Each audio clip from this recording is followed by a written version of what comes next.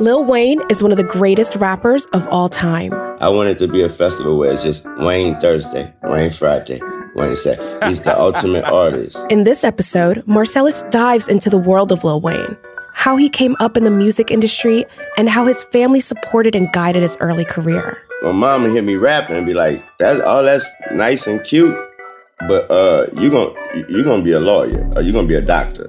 She would literally find a folder full of raps and throw it away. What's it like for an entertainer or athlete to discern at a young age that you will be the breadwinner for your family and friends?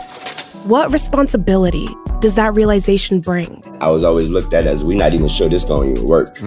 This is something he does as a kid until Rabbit passed. That was my moment where I knew that, okay, I'm not just rapping no more. This ain't just making words rhyme, and this is a job. Lil Wayne opens up about the moment he knew he had something special. Performance was everything, so it stayed everything to me. I performed in front of caskets. What?